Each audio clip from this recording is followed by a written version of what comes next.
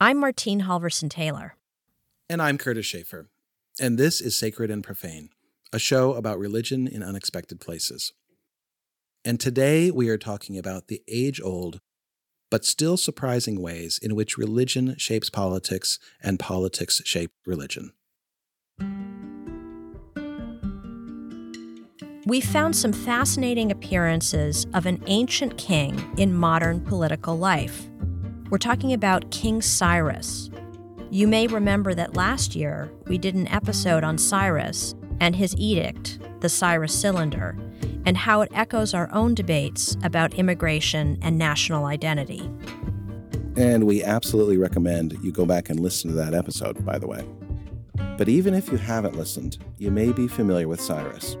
He founded one of Asia's first great empires after conquering much of the Middle East in the 6th century BCE.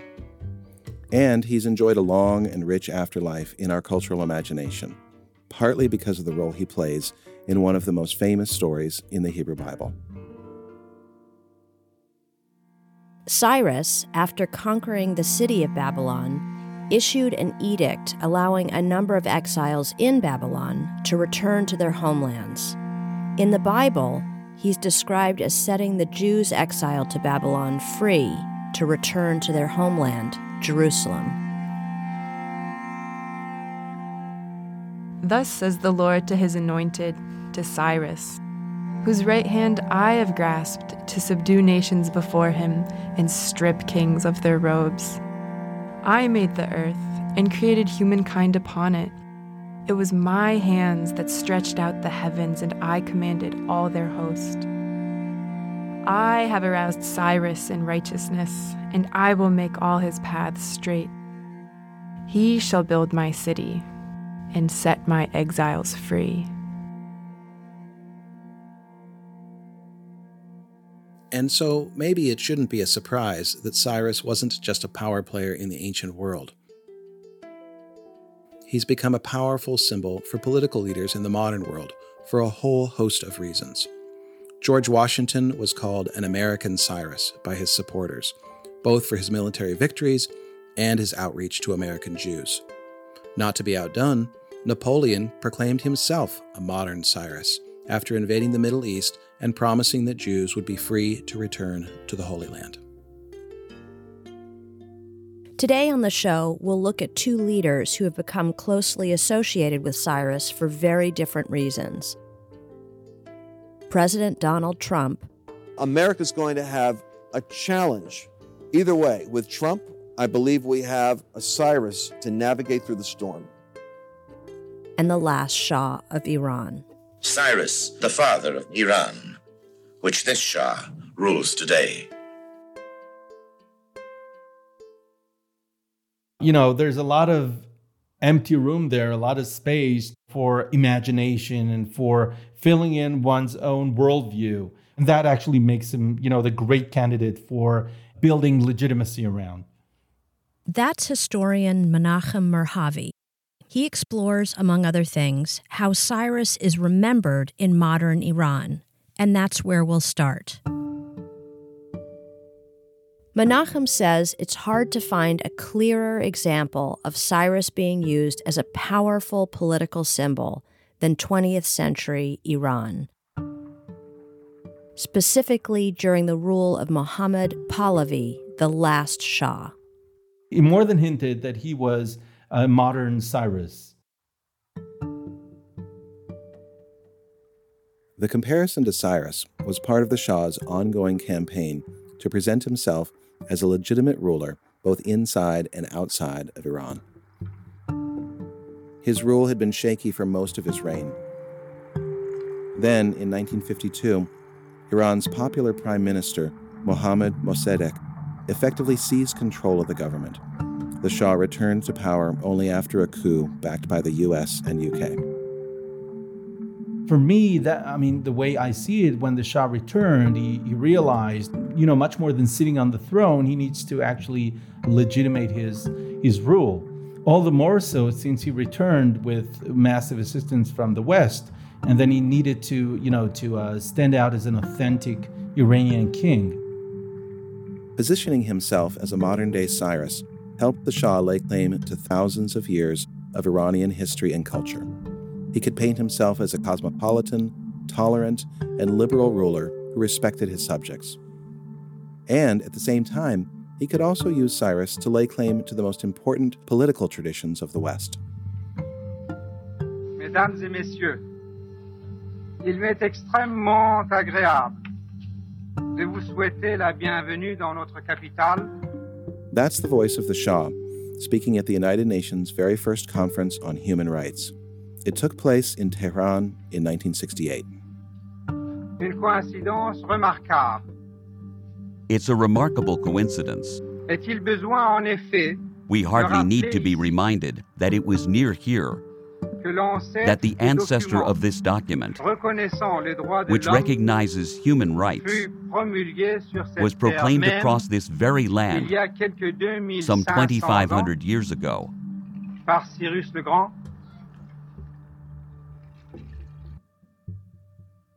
This is our statement. This is, we started it before the West ever spoke about human rights and freedom of speech and so on and so forth. They definitely build on that a lot. But that was just the beginning. When I spoke with Menachem, he said the grandest example of how the Shah worked to portray himself as a modern Cyrus came in 1971. 1971 was the year that the government launched an elaborate celebration to commemorate over 2,000 years of Iranian monarchy that began with King Cyrus. The highlight was a party in the Iranian desert. It was meant to show the world that Iran had arrived on the world stage with the Shah at its head. And it was absolutely decadent. Over 60 heads of state were shuttled out to a specially built luxury tent city near the ruins of Cyrus's ancient capital. Soldiers dressed in ancient Persian uniforms were on parade. Food and wine were flown in from one of the finest restaurants in Paris, including the main course, peacocks stuffed with foie gras. The festivities were broadcast across the world.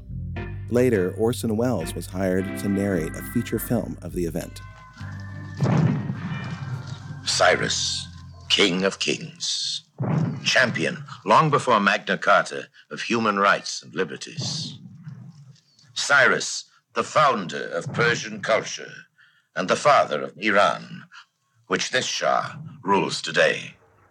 Then the Shah dresses the tomb of Cyrus the Great as part of this big extravaganza. The Shah began by addressing Cyrus, Kurosh in Farsi, one king to another. کوروش شاه بزرگ O Cyrus, great king, king of kings, Achaemenian king, king of the land of Iran, I, the Shah of Iran, offer these salutations from myself and from my nation. I, king of Iran, salute you. Rest in peace because we are here to keep on the good work or something like that.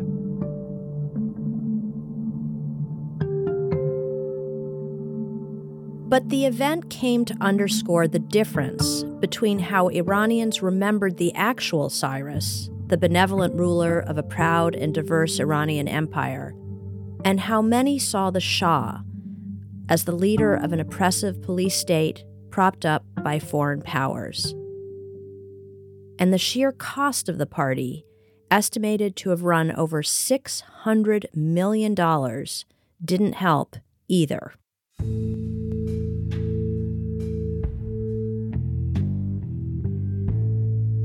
These costly celebrations of Cyrus became major political fodder for Ayatollah Khomeini, who would help depose the Shah and establish the Islamic Republic. It kind of backfired in the sense that Iranians didn't buy it as buying legitimacy to the Pahlavi state. However, they did not throw the baby with the bathtub.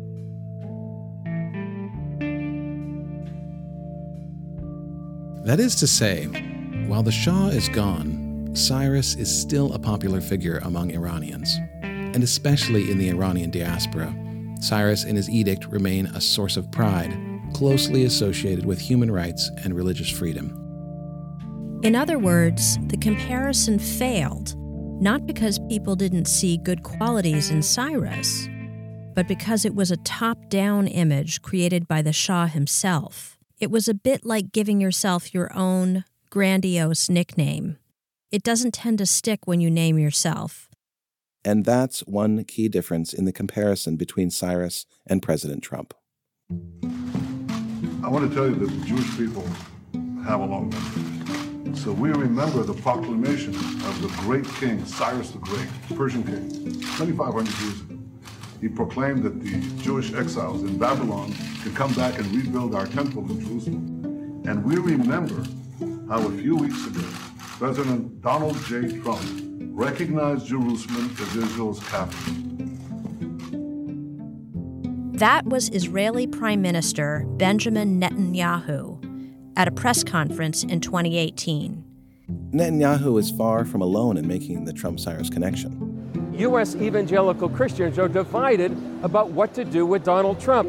The views range from standing with him, abandoning him, or believing he has a biblical mandate. I walked out of that office after meeting with him, and I knew God had chosen him for such a time as this. God was raising him up like Cyrus. It's not a normal election. And so we almost need a different kind of candidate. Trump has the Cyrus anointing. I think that in all things in evangelical Republican politics, it really is more about politics than it is about the religion. This is reporter Sarah Posner. My name is Sarah Posner. I've been covering the Christian right and Republican politics and the evangelical quest for the perfect presidential candidate, which they ultimately appear to find in, surprisingly, Donald Trump. So Trump's support among white evangelicals seems like such established fact now. Let's go back to when he first seemed to become their preferred candidate, which is when you begin to see these comparisons to Cyrus start to pop up. Why did Cyrus become this powerful frame for Trump's candidacy? Well, I think first a little context is in order to understand what politicized evangelicals have been traditionally looking for in a presidential candidate since the Reagan era.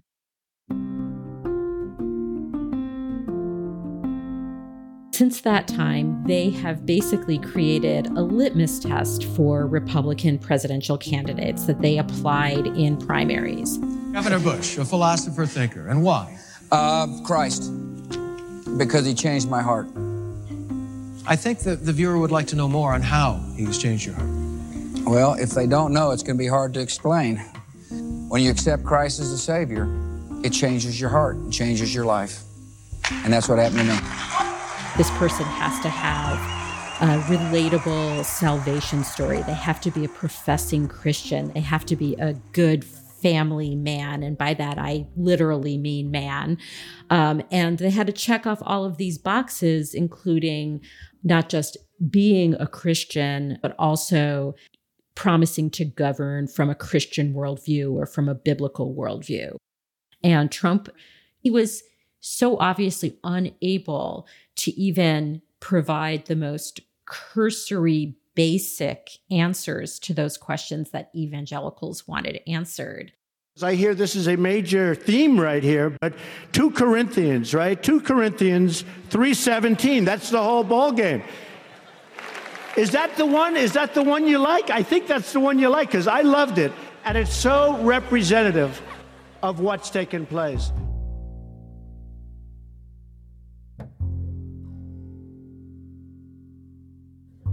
So they had a bit of a problem in Trump in 2016 because obviously he was not checking off those boxes, yet the evangelical base was falling head over heels for him. So what you saw, particularly in the charismatic and Pentecostal subculture of American evangelicalism was a number of different people claiming to have insight into biblical prophecy.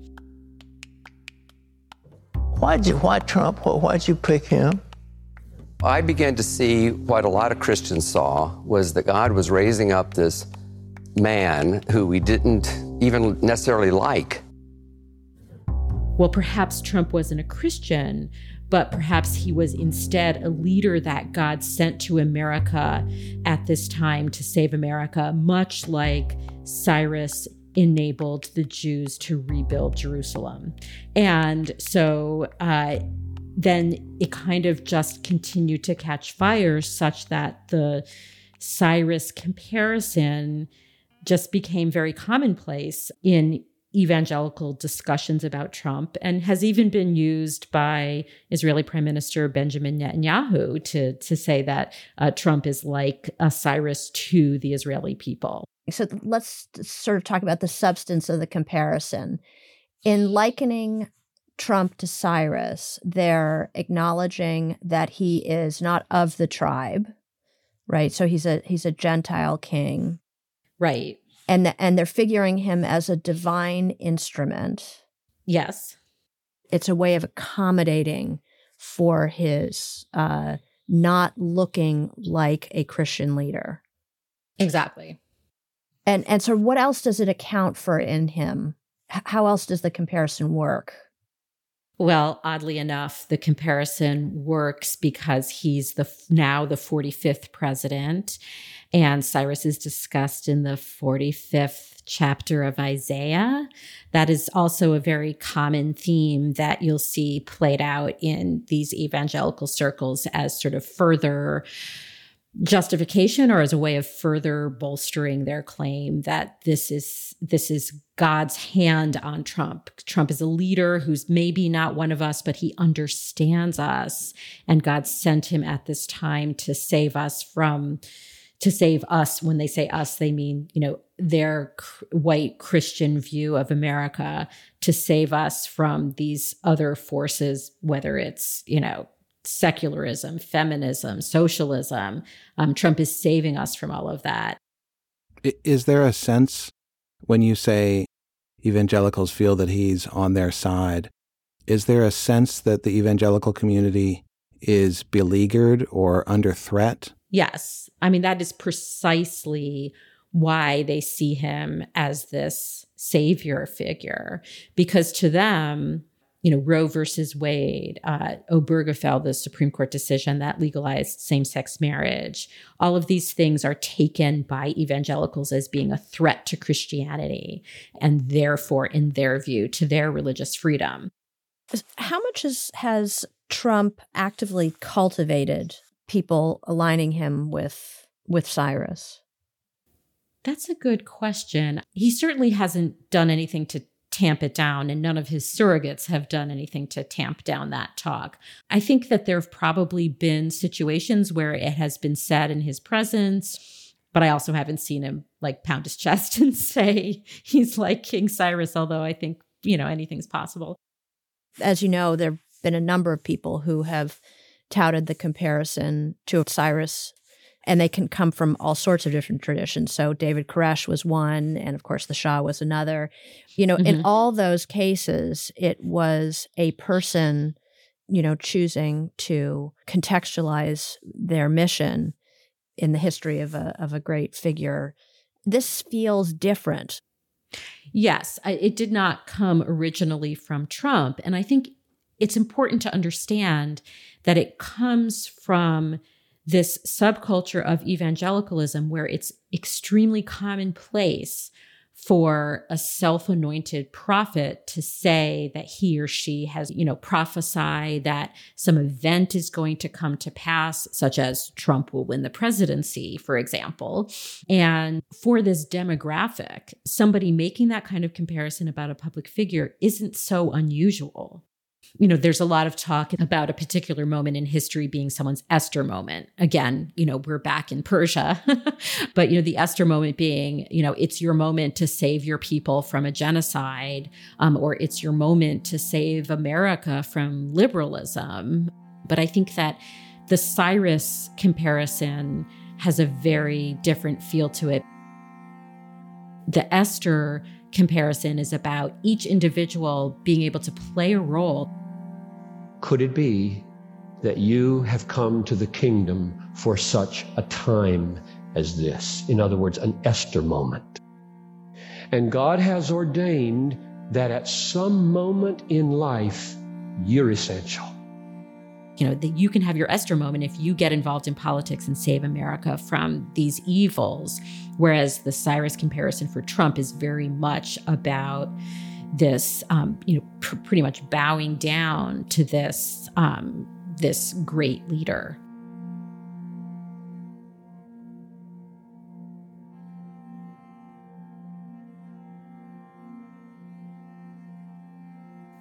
Menachem and Sarah give us two great examples of how stories from the ancient world are used in contemporary politics. Both accounts of how Cyrus was used make me wonder more broadly about the power of stories from the ancient world. The story of Cyrus is uncovering an ultimate truth about leadership and about destiny. There's something really kind of sweeping in what Cyrus does that makes him such a compelling model for generations afterwards. So in this case of the Shah, I can get that because, in part, he's got great stage props. It makes for great theater, right? He can go to ruins and speak through the millennia to that leader who lived there. It's like something out of an opera. With the Trump case, I don't get it so much. Right. Yeah, so the Shah has the land, he's got Cyrus's tomb. Trump and his evangelical followers, they've got the Bible. Cyrus is in some of the most beautiful passages in the book of Isaiah. He figures in a number of other important books as well. He is a major figure. I think for me, one of the things that it shows me is that we have a book, in this case, the Bible, or we have an edict, in this case, the Cyrus Cylinder, and they're both open to interpretation, and people can appropriate them in very highly creative ways. Well, there's something powerful about being able to talk directly to the past. Right? The Shah did it. He was speaking to Cyrus, leader to leader through thousands of years. And in the case of evangelical communities, they have made Trump into a biblical figure. They have made Trump into a character who now has thousands of years of history behind him. And that's a powerful thing to do. Right. And there's also something very affirming about looking toward an uncertain future with all the confidence that you know how it works out because you know about this biblical past or this ancient king Cyrus. Yeah, even in the midst of crisis, you know that it's going to work out because it's worked out before.